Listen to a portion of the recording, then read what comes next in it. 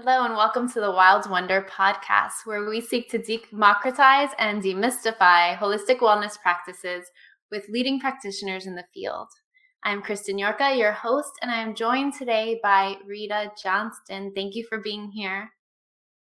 Oh, thank you so much for having me, Kristen. I'm excited. Of course, Rita is a trauma-informed life coach and educator. Rita, what is trauma-informed? We're seeing it everywhere now. It seems to be the latest catchphrase. It's a buzzword, right? Everyone's trauma-informed. The trauma-informed is a practitioner or someone who really understands the effects that trauma has on us and on our experiences. So it's someone who understands the 6 principles of trauma-informed care. It's someone who understands how to not re-traumatize, how trauma lives within us. And so they're able to really work with you on identifying, understanding, supporting you as a whole person who has experienced trauma. Like all of us. Yeah. To some degree. Yes. So it's, again, it's become a buzzword, and I like to be very clear that it's not about reading a book and on trauma. And now you're trauma informed. It can be really, really scary sometimes for people to relive their trauma. So really understanding, really having the expertise, the practice of what even is trauma, right? And how does that even show up? Can we speak to that? What is trauma? How do you define trauma? Trauma, well, it's real or perceived. And this perceived part, I think sometimes is missing in the conversation of trauma. It's a real or perceived threat, situation, circumstance that we experience, and it leaves these lasting adverse effects on how we're able to function in the world, on our physical self, emotional, relationships, spirituality, all of these different aspects of who we are. I think that's the first time I heard someone bring up the perceived part, and I think it's important, so I'd like to highlight it, because I always speak to the fact that, like, me and my brother were 16 months apart, right? He could experience something as a trauma that I didn't. Mm-hmm. And then now as adults, when we talk about it, he might be very upset by this thing that happened, where in my mind, I'm like, but I don't feel that anything happened in that instance, even though we both experienced the same event. Thing. Yeah, but you didn't experience the same thing. You were in the same situation, but your experience of it somatically, internally, mentally, how your brain registered and processed the event was totally different. And that's why that perceived, if you think when you walk into a dark room and you see a shadow, you respond to that. Mm-hmm. There's a perception there of threat. And then you realize it was just your jacket, and so you're fine. Mm-hmm. And so, that's why that is important, because of how it's not just about the experience. It's about, how are we processing? How are we registering this experience? What's our brain taking in? What memories is this same sensation attached to in the past? And how are we bringing these past stories into what's happening now? Absolutely. Yeah. You made me just think of, and maybe this is for all women, particularly Black women in the Black community and marginalized communities in general. My husband would say, I'm going for a walk, and it'll be 10 o'clock at night. And I'm like, are you crazy? There is no way I'm going for a walk at 10 o'clock at night. And this is a constant argument in my house. He's like, why not? That's ridiculous. We live in a perfectly fine neighborhood. I'm like, I'm not walking out that door at 10 o'clock at night. It's not happening. Yeah, because we have different lived experiences. I have a similar story. My husband, when he would get in my car, would cut off the dome light. And so when I get in the car is not lit when I open it. I'm just now getting into a dark car. So I had to have a conversation of, I don't feel safe when I can't see into my car, especially at night. And he's like, I never even thought of that. because we have different lived experiences, Right. and the world views us different too, Right. so then we take in all of the isms, sexism and racism and genderism, and that has an effect on us as well. And then, we're talking about trauma. So that perception of threat, and then we can go into intergenerational trauma of, what are we carrying with us, and how do we, how we respond to these situations and why we do, which is going to be different than someone else. So maybe let's go there. Let's try to define intergenerational trauma. Because I don't know that I'm very clear on intergenerational trauma. How would you define it? A lot of times it may be called ancestral trauma or generational trauma. And it's trauma that's passed down through generations. It's not necessarily yours or an experience that you had, but you're still living the effects of it. I can give you a couple of examples. Science is I'm really fascinated by this, starting to learn more about epigenetics and how our DNA shifts and changes and how that gets passed down through the womb. It's incredibly fascinating. Are you familiar with Dr. Joy DeGruy? Yes, but I haven't read much of her work. I really enjoy her work. Yes. And she gave an example when we're talking about intergenerational trauma. And she talks a lot about, I think it's called post-traumatic slave disorders, which she calls it. But she gives this example. And I think it sort of helps put intergenerational trauma into context. And so the example is you have this enslaved woman and this enslaved man, and someone comes up and they're like, oh, your son's doing a great job. And so the mother then starts to berate the son of, no, he's not great. He's stupid. He's an idiot. Mm-hmm. And so it's that response to the son to try to protect him. But the son doesn't necessarily view it that way or he carries that differently. And so we do these things, we have these experiences, these responses to try to protect ourselves and our loved ones and our family. Right. And then it, creates this hurt, and it changes how our children then respond into the world. And then they have to shift and navigate. And again, that all gets carried into our DNA, and it shifts our perception. It shifts our brain and the way that we perceive experiences in the world. That I just wrote down her name again because I was like, I'm reading a book. I'm ordering it today. The first time I came across intergenerational trauma, and it wasn't defined yet in that way, well, I believe was in the book Black Swan, which was more about sociology. It compared the Cuban experience to one part of the book, very small part, but it spoke to me. I was like, oh, this is it. This is epigenetics. This is intergenerational trauma, even though their words didn't exist yet. But they compared our experience, our Cuban American experience, to the French during their revolution and the French that later went to Canada. And the French, after the revolution, would close up all their curtains. And for generations, they would do that. So that, and maybe I'm speaking out of turn, and if anybody is French currently living in France, tell me if this is still true, that they still will keep the curtains closed so that no one can see into their house and see how many belongings they have, and if they're upper class or middle class or lower class. And it's something my parents still do. It's something I still do.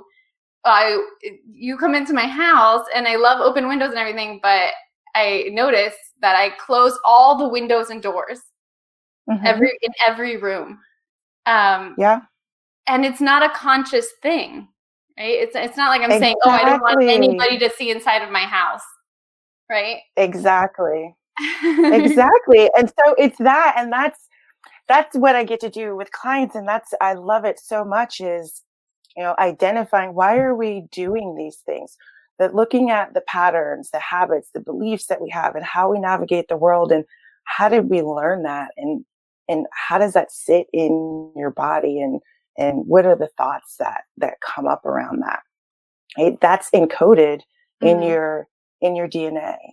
Why, how did that get there? We covered a little bit race and culture, but I want to go back a little bit, and I want to think about some of these maybe held in women, like these almost trauma bonds held across women in society that maybe we all carry to a degree. Can you think of any of those, or any clients that would be a good example of something we as women maybe all carry? I think one of the things that the confidence, the way that we as women, I see this a lot across the board, and even experience it myself, the way that when we're navigating the world, how we make ourselves small, the way that we second guess ourselves, the way that we give our power away to others. And it's not something, again, just this generation. It's something that has been nurtured and passed down through society for generations and generations and generations. So just watching women navigate the world, watching them walk down the street, watching them grocery shop, and the way that we do that, the way that we carry that. I find that fascinating, that it also, because we've been living in this patriarchal society around the world, I think it translates no matter what culture you grew up in, because to varying degrees, we all experience a patriarchal upbringing for generations. I was reading Glennon Doyle's book, Untamed. Have you read it? And she's not yet. I've heard it was so good. I think I read it in 2 days. I blew through that book. But the part that really hit me, and I kept thinking of it on a run, it was the word selfless. That women are taught again and again throughout the generations to be selfless. And she says, we're teaching women to have a loss of self as like the highest attribute or value you can hold. Yeah. And then adding to that, so you said across the globe, which yes, right? So women across the world. And then let's add the different layers to that. Let's add different cultures and different races. Let's not talk gender issues, sexuality. Can't forget the LGBTQ2IA community. When you start adding different layers of experiences, you're adding layers of trauma. You're adding layers of generational stuff. So how does that go? Yeah, go ahead. Which is reinforced in the world. I was just thinking about how even my grandmother's generation, which isn't that far removed, once a woman had a child, it was like she was dead. She would wear, in Cuba, she would wear a all black generally and sit on her porch. Her job was done. Wow. And then, so for someone carrying that, and then to be reinforced in the wording of others that were raised in that same culture, even though on the outside, it looks like we have moved on, right? Yeah. But I still hear it in the way our community speaks to each other, right? Once you have the child, they're like, oh, well, you don't count anymore. Or, no, you have to do it for the child. God forbid you say you're doing something just for yourself. You don't count anymore. Yeah, guilt, shame, all of that. And then the message, I find it really interesting why we feel the need to be in other women's uteruses anyway. But if you have one kid, why do you have one? And when are you going to have more? If you have two, are you done? If you have three, what are you doing here? When are you going to slow down? So it's the constant message that no matter what it is that you do, it's not the standard, or it's not going to meet the standard. It's not good enough.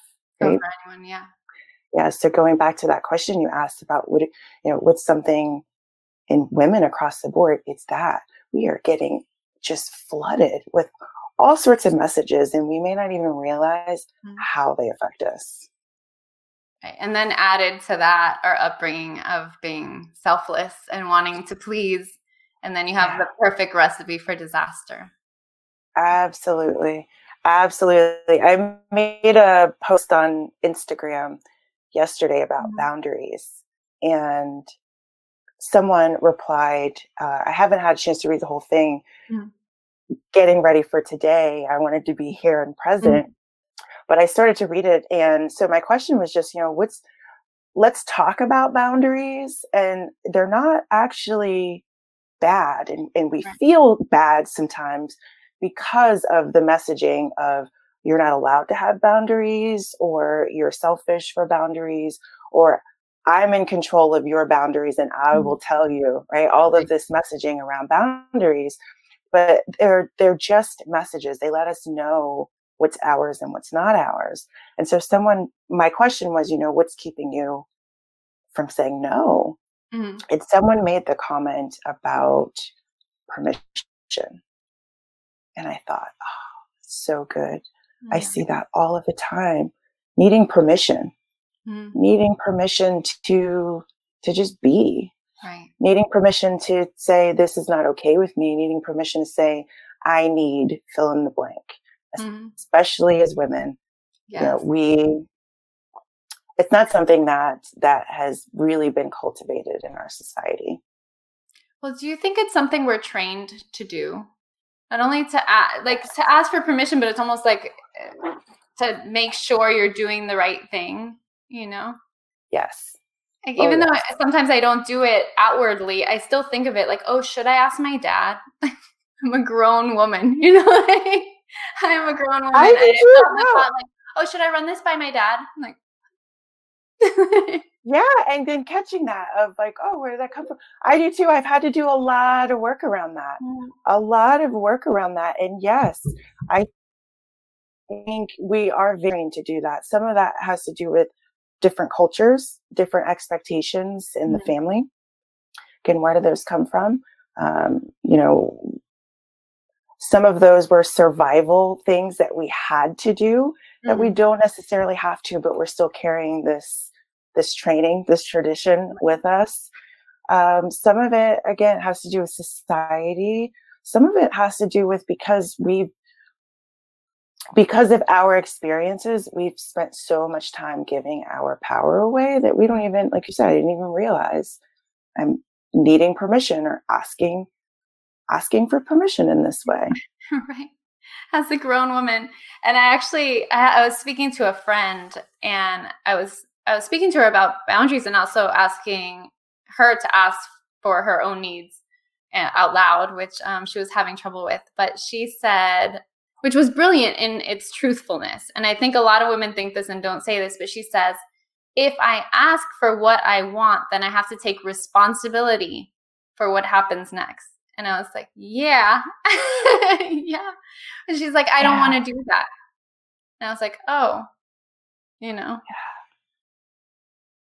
It can be scary to realize how powerful we really are, that we do have power, that maybe our experiences and the life that we're living is because of choices that we made.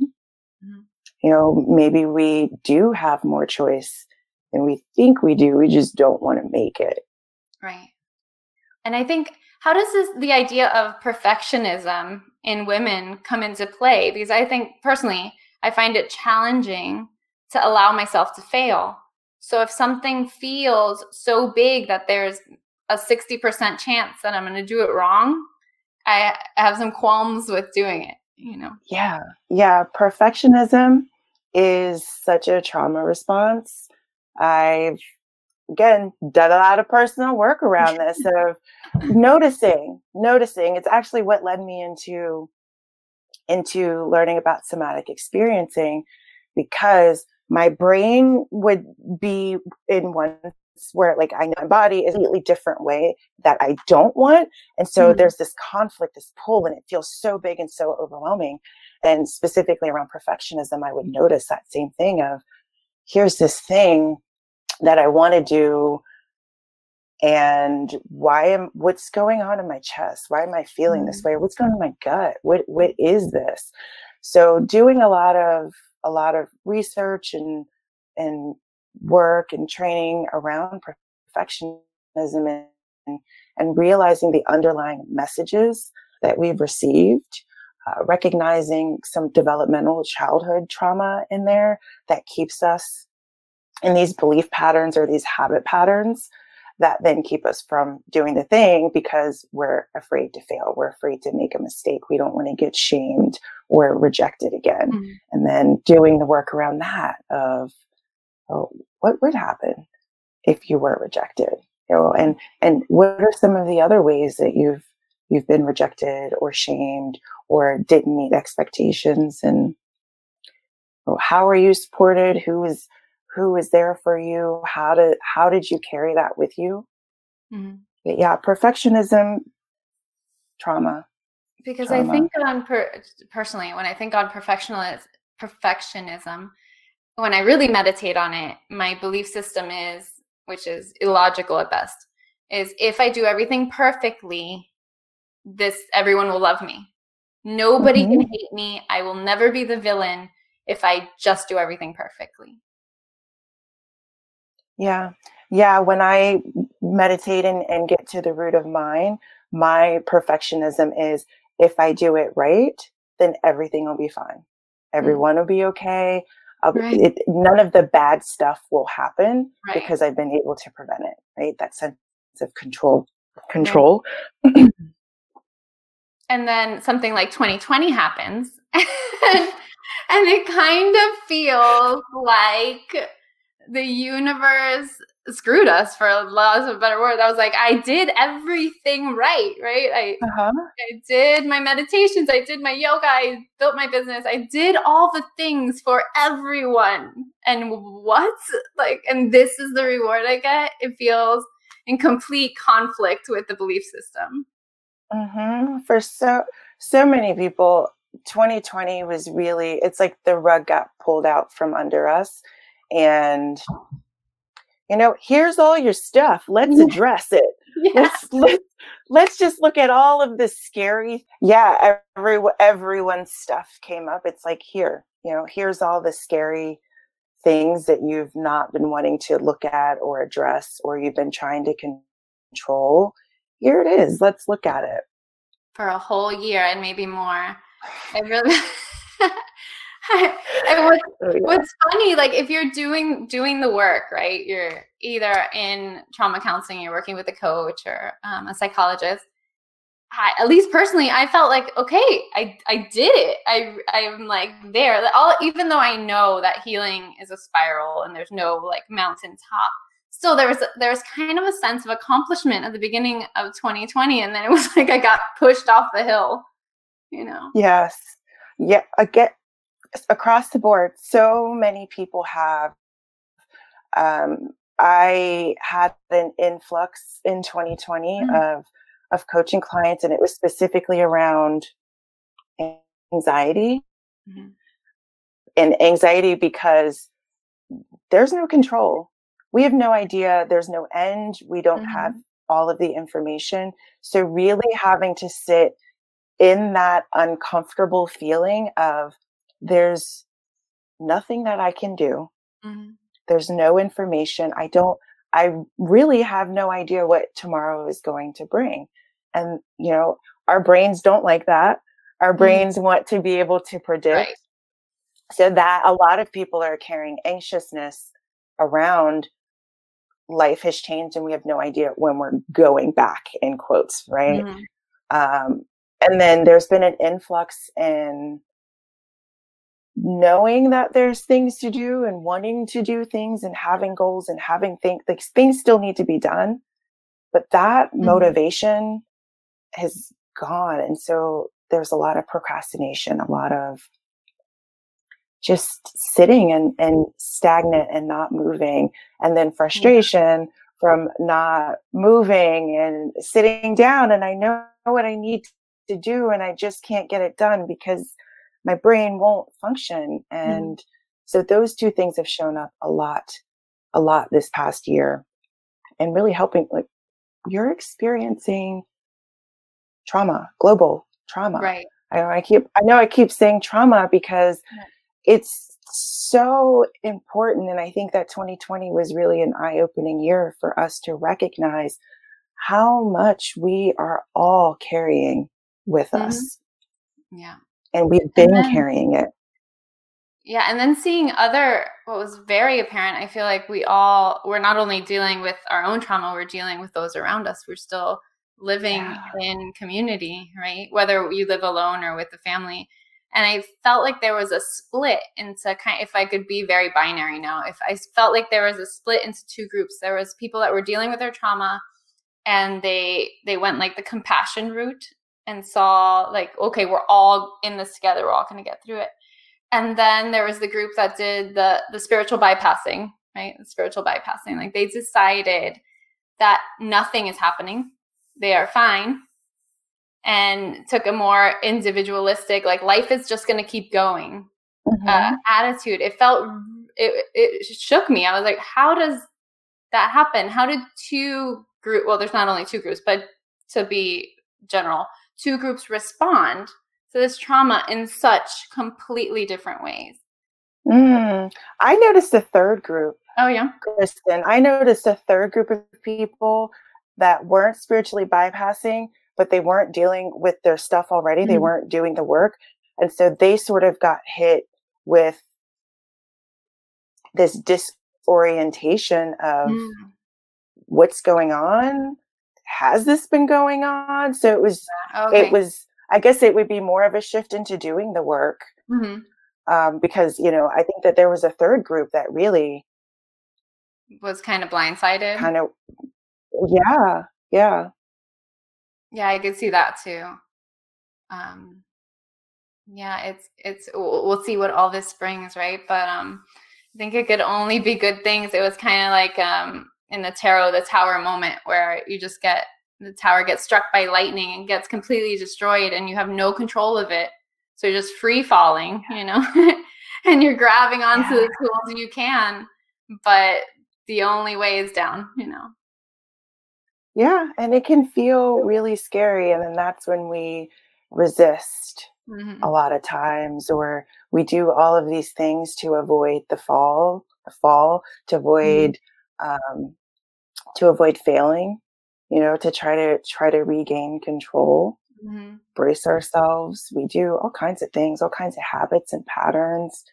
We revert back to these old coping mechanisms and survival strategies. And we wonder, why aren't they fitting anymore? Because your experience right now is way different than it was when you were 10 or you were 16. Yeah. I noticed that was the most surprising for me, that even with all these tools, all the work I've done over 20 years, that my initial coping strategies are the same as when I was a child, which is run. Like drop everything and run, Yeah. Which is, and it's funny that I think, you're the trauma-informed counselor, but I think it'll always be there. It's something I'm always going to deal with. I don't think there's ever going to be a day where my initial response is going to be like, okay, just bolt, like this, just escape however you can. Maybe not. It's possible. And maybe not. And that I think sometimes is what really frustrates people is they have a response and we have no control over it. It is automatic. Our bodies do what they need to do to get us to safety. And then people get really angry or frustrated with themselves on how they respond to stressful or hard or challenging situations. And so getting them to tune into what is your body trying to tell you, instead of fighting with yourself and fighting with your body and fighting with your thoughts. Maybe they're cues. Maybe let's tune into what are you noticing sensation wise, and then how do you know that? right? Mm-hmm. Sometimes it's that deep wisdom. You said same responses when you were a kid. Mm-hmm. So you've had this for a while. So let's use it as a resource to help us through these challenging times instead of fighting with ourselves. Right. And going back, because we spoke on somatic experiencing, which I believe is what you're talking about. Can you describe what that would be to someone that doesn't know what we're talking about? Yeah, somatic experiencing is body-based trauma therapy. We are working with the activation in the nervous system. Whenever we are either chronically stressed, acutely stressed, traumatized, there's activation in our system.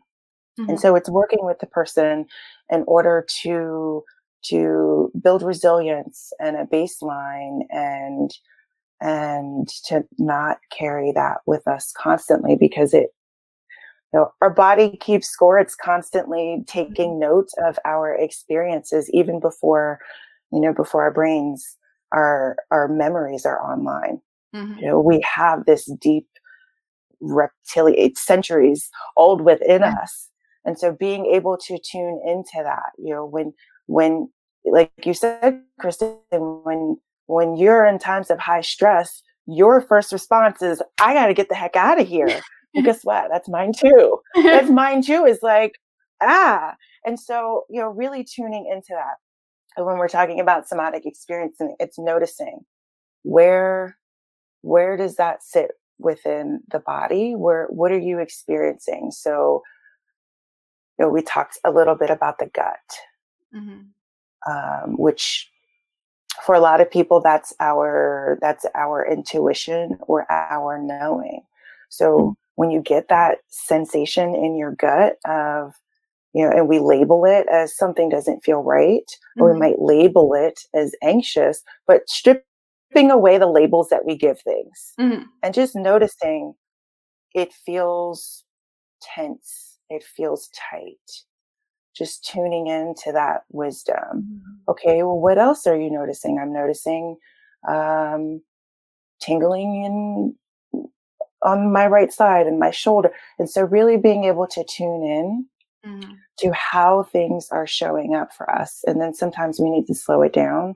Sometimes we need to speed it up, but it's working with how we're holding stress, how we're holding anger, how we're holding depression, how we're holding sadness, how we're holding joy and happiness and love and grace.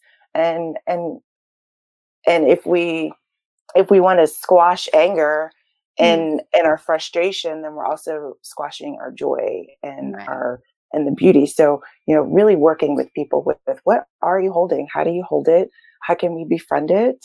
How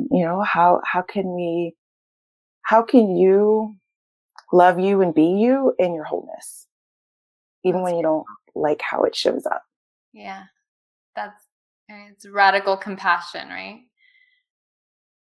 Like to be able, And I imagine it's a kind of relearning, right? Because I work with very young children, and I see it all the time. At least in our culture, we're not showing our children or ourselves how to tune into our bodies and not only respect that, but give it some weight, right? Some importance.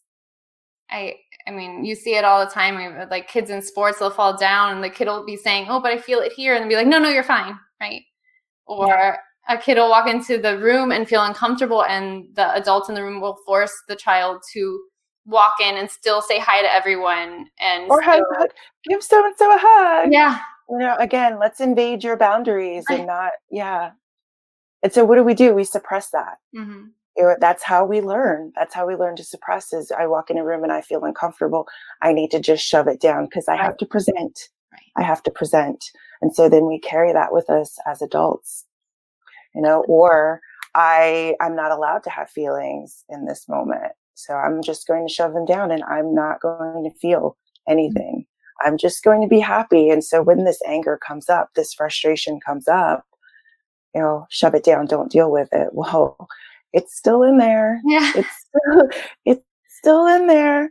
It just might show up a different way. I always say what's repressed has to be addressed. What's It didn't repressed go anywhere. just, yep, it's true. I think my most challenging emotion has always been anger, because I think it wasn't allowed, right? And I think as a woman and culturally, it wasn't allowed.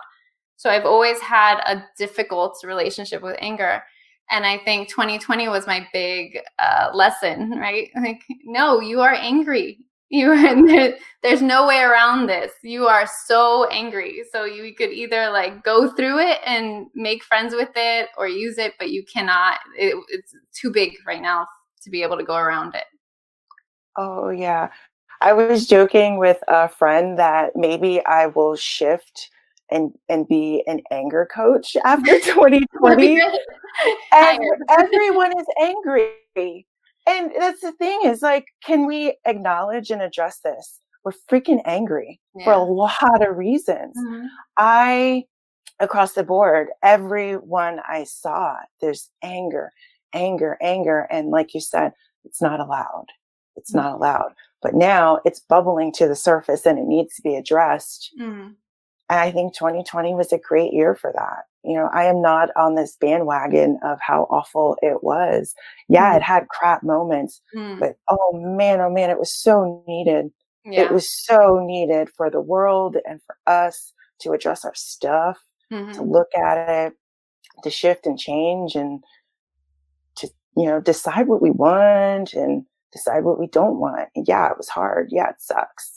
Yeah. Sucks. I went through some stuff in 2020. I'm like, man, really? Really? I never imagined, like, me of all people have to go through this, you know? But it was good. It was needed. Yeah. I think it also, I was on a call with another coach and she said something that I've been trying to hold on to, which is not to me directly, she was speaking to a group. You all did some things in 2020 that you thought you would never be able to get through. Like at the beginning of 2020, if somebody said, you're going to go through this, you would have probably thought you'd die, crumble up and die. But you did that thing that was the scariest, hardest thing you thought you would never have to do.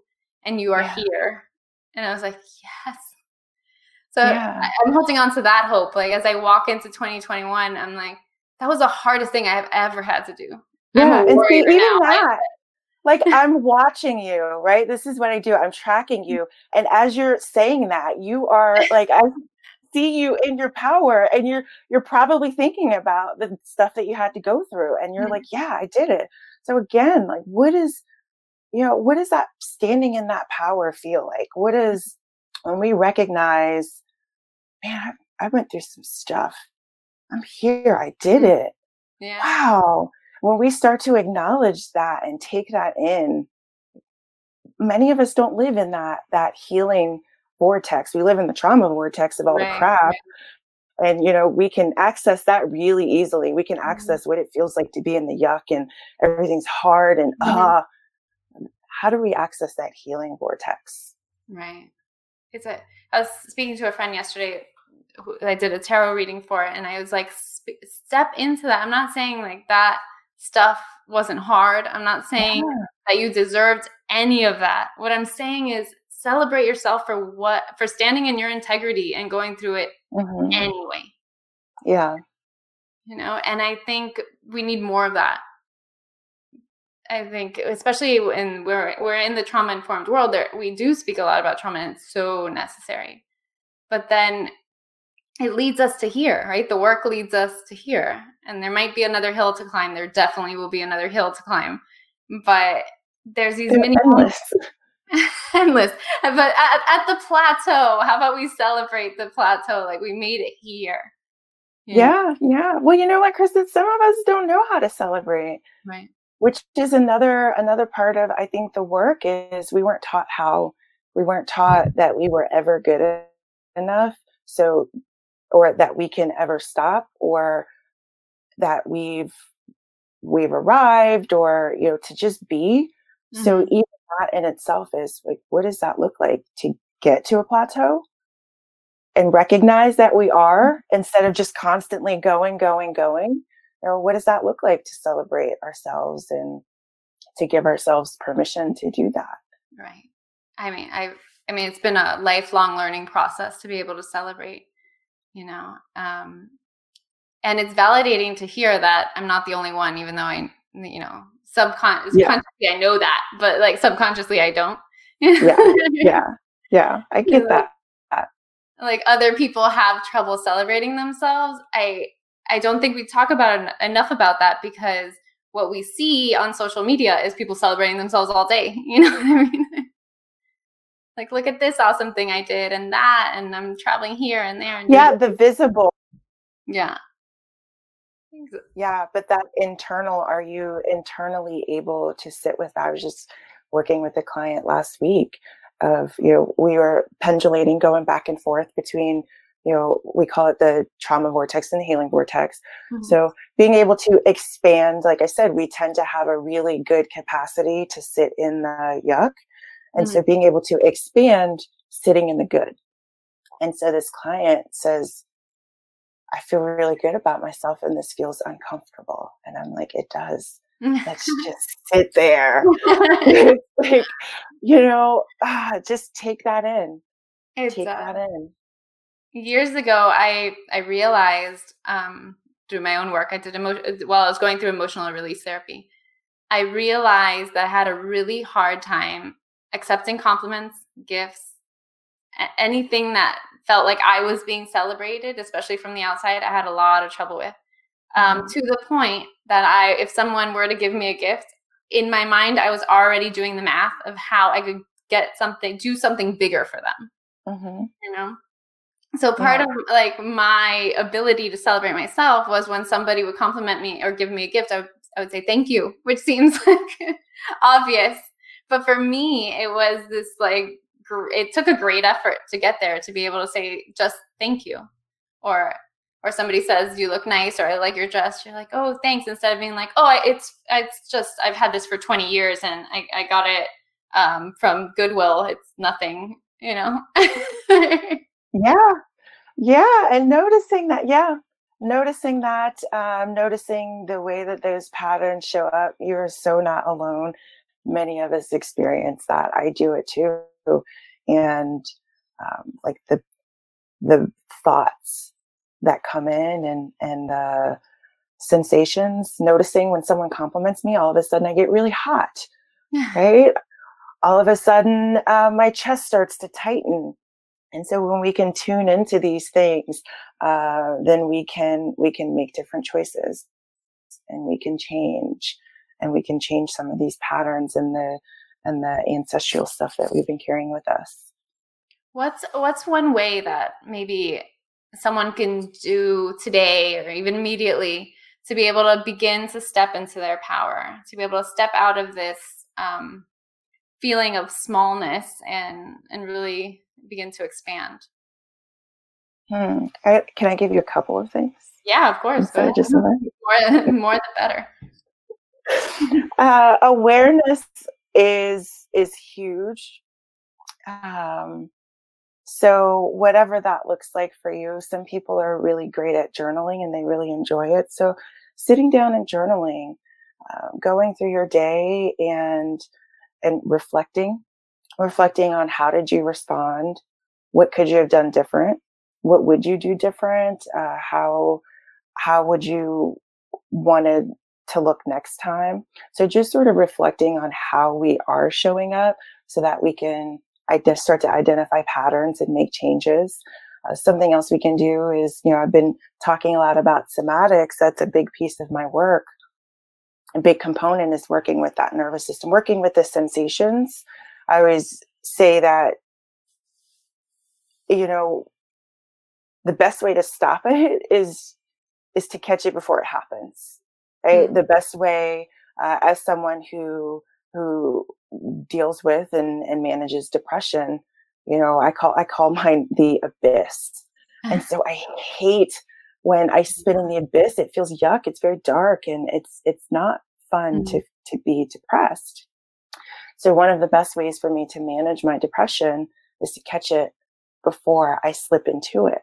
So somatics does the same thing. One of the best ways to catch when we're feeling anxious or nervous is to catch it ahead of time. And how do we do that? By tuning into our bodies, tuning into tightness, or when we feel numb, or when our heart's racing, we feel activated. What's going on? And what are some of the patterns that you notice you have these same sensations in these other ways? So that's another way of 2 ways for you. One is just journaling and reflecting on how we show up. But then 2, I feel like a lot of people don't want to do, that slowing down and sitting. Whenever I bring up meditation or journaling or any kind of contemplative practice, I feel like the initial pushback, Yeah. Because when you sit, your stuff comes up. Right. Your stuff comes up. So the moment, being busy can also be a survival mechanism or trauma response, because if we're busy, we don't have to deal with all the stuff that we've been shoving in.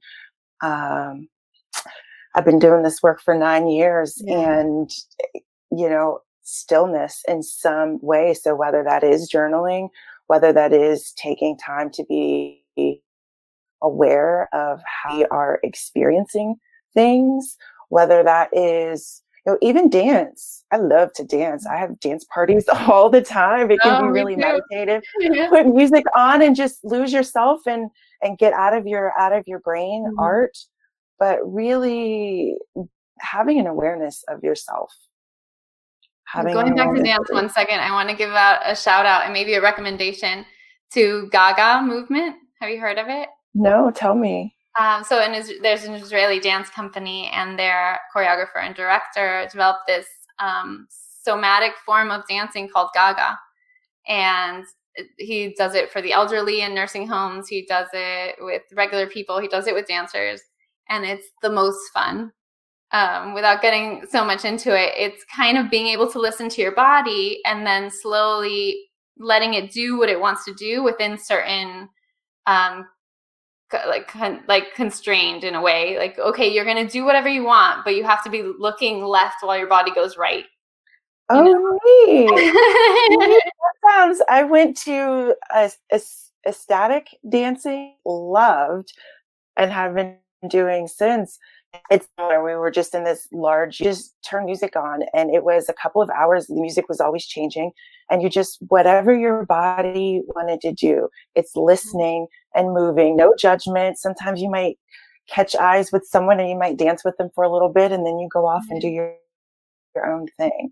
But yeah, I love dancing because we get out of our cognitive thinking mind and we drop into that wisdom. Art is the same thing. Going for a walk, being in nature, it really is about being in tune and listening and tuning in. It's also a matter of permission. Like when I have clients or students, they want me to give them what to do, right? They want to know, what is the yoga sequence I can do every day that's going to solve all my problems? What they don't want to hear is, I want you to listen and discover what it is that your body needs from you right now and move in that way. Yeah. Yeah. Or maybe you get this a lot too, Kristen. Okay, I did my yoga, check. Yeah. Do you get that a lot? Like, okay, tell me what to do. Okay, journal, check. I did it. Yeah. Okay, start that and meditate, check. I did yoga, check. It's like, kind of, but you're still sort of missing a piece here. So let's slow this down. Yeah. Yeah. I mean, we've even taught retreats and workshops where, at least it's my opinion that the most important part is the meditative part at the end, or Shavasana, or that we do all the stuff, right? All the decoration in order to get you to that place so that you can tune in and be comfortable enough to sit with yourself. And I can't tell you the number of times that people just get up at that point and walk out. And I'm like, no, this was the point. This was the whole thing. I can only imagine. Yeah, it really, I see it a lot. That's when we settle is when the things come up and they're uncomfortable. And how do we build capacity to be able to deal with the uncomfortableness that comes up? Because if we try to deal with it all at once, we might get flooded.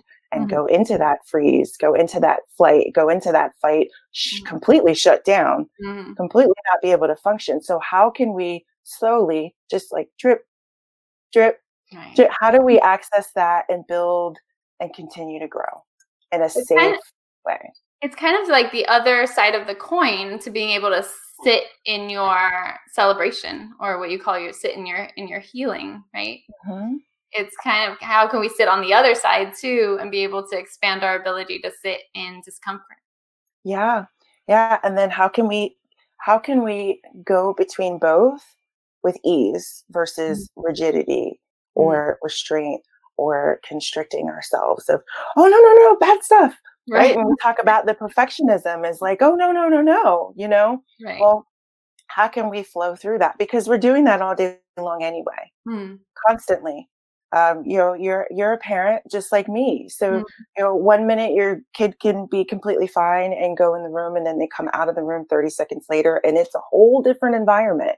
Working with people and yoga, they may come in one way and then have a different. So we're just constantly up and down, back and forth all day long.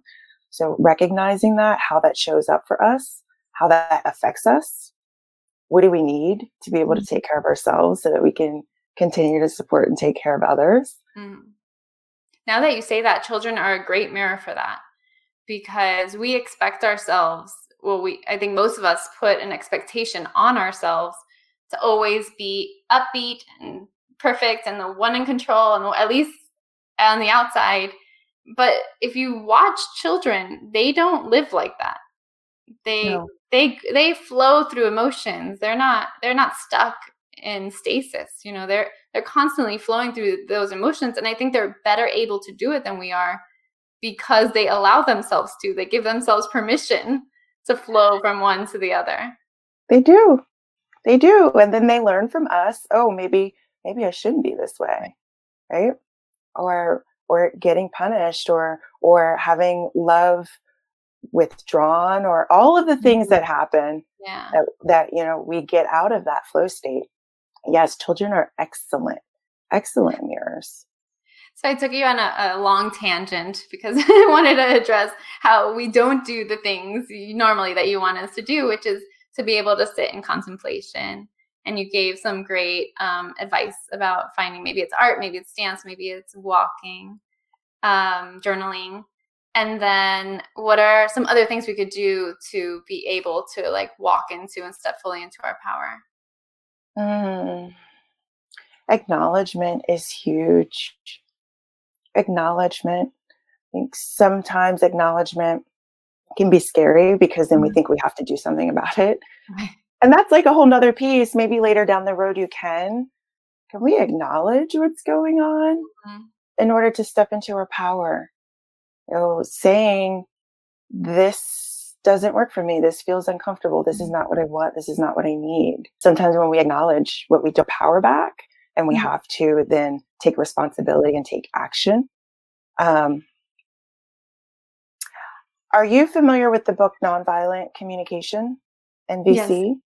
Yes, it was part of our training. Good. I really like that book. Yes. Specifically because that language helps us start to be able to speak and ask for what we need. So whether we use it with others or use it with ourselves, but really just acknowledge. I actually have it here. I always keep it here on my board because I try to use that language. Observations, feelings, needs, request. And so it really gives us this awareness of what's going on and what do I need? And whether or not you acknowledge it to someone else, just start acknowledging it to yourself to take your own power back. Could you repeat those again? Acknowledgement? Yeah. So observations, feelings, needs, and requests.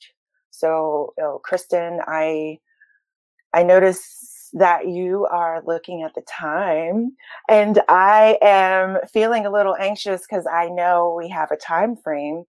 And so I'm needing to check in with you and see where we are with this, because I know it's time to wrap down, right? So that's just kind of how we would model that. Right. No, and it feels differently. And it's something we're not taught. Yeah. I mean, it should be a subject in school, right? Like we should learn how to speak to each other nonviolently. I think the world would be more peaceful. How do we communicate our needs? Right. How do we communicate without blame or without all of the past stuff that we're carrying attached to other experiences? How do we not bring that into this moment right now? And to be able to hear NBC is a great way. And to be able to take it in too, to be on the receiving end without feeling attacked. You know, I feel some people when I used to be, I still kind of am working through this. When you come at me first with feelings, I immediately feel attacked. Mm-hmm. So it's the ability to also be able to receive that information without putting up the walls, right? Yeah. Well, because we often come at other people with our feelings, not owning our feelings. Okay. Like we're saying, you know, you made me, right. You know, you did this and now I am. And it's like, no, right. Let's back up. Right. Let's own our stuff. Cool. So if we were going to do a list of how to step into our power, it would be some kind of contemplative practice and it would be acknowledgement. Are there any others that you would recommend on this list? So let's see. Awareness, acknowledgement. How to step into your power. I'm going to throw grace in there as number 3. Be graceful with yourself. Give yourself permission. We've been carrying these patterns, these habits, these ways of being, these beliefs for 20, 30, 40 plus years. And we've been doing the work for 2 years, right. 6 months, 10 years.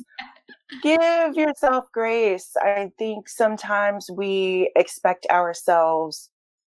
I'll give a perfect example. You know, for me, I might have a situation that really ticked me off. And so now I'm spinning in the thoughts about the situation and just sort of replaying it. And so, you know, I could do that for an entire day and let it just really take over my day. And then maybe next time I only did it for 12 hours out of the day. And then the next time I only did it for 2 hours. That's progress. That's grace. You know, and so sometimes I think just as humans, as perfectionists, as, you know, as the people that we are, we want to go from here to here. You know, I used to stew on this and now I don't. And now I'm completely over it. And it doesn't work like that. So just give yourself grace for where you are. That's a brilliant point. I think I'm going to take that one to heart because we can beat ourselves up over it, especially when we don't feel like we're growing as fast as we'd want to be growing, especially if the feelings are uncomfortable or something we don't like about ourselves. So yeah, I like that maybe tomorrow we won't do it for an entire day, just half the day. Yeah. Exactly. Progress. What's the book? Progress Over Perfection. I haven't read it. I just like the line. Yeah. Very true. Very true. That's practice. You know, it used to be practice makes perfect. And we don't say that in my house. It's practice makes progress. I like that. Well, we are out of time but I could probably talk to you for the rest of the day. I know, same. It's really great to be able to be in flow with someone that shares the same language and understanding. Yeah, I appreciate you. And I know that whomever is listening or watching is gonna want more because I do. So I have put the link in the show notes so they could get your newsletter, which is at ritajohnston.com/newsletter. And there you'll also find Rita's Inner Circle community, where I believe you could watch videos and other trainings. Yeah. So if you subscribe to the newsletter, you have access to the community. I'm constantly updating it with free downloads. Currently, there's a 28-day journal. You have access to some private videos and training and all kinds of good stuff, book list. I love to read and all kinds of good stuff back there. That's awesome. So that's where you can find Miss Rita Johnston. Thank you so much for being here with me. This was great. Maybe we could do it again because there's so much I could I want to talk about. Right. Well, thank you again for having me, Kristen. It's been an honor. Thank you. This talk is live for our Patreon members. So if you want to join us live on the call, we're available at patreon.com/wildwonder. Thank you so much again, Rita. Until next time. Bye.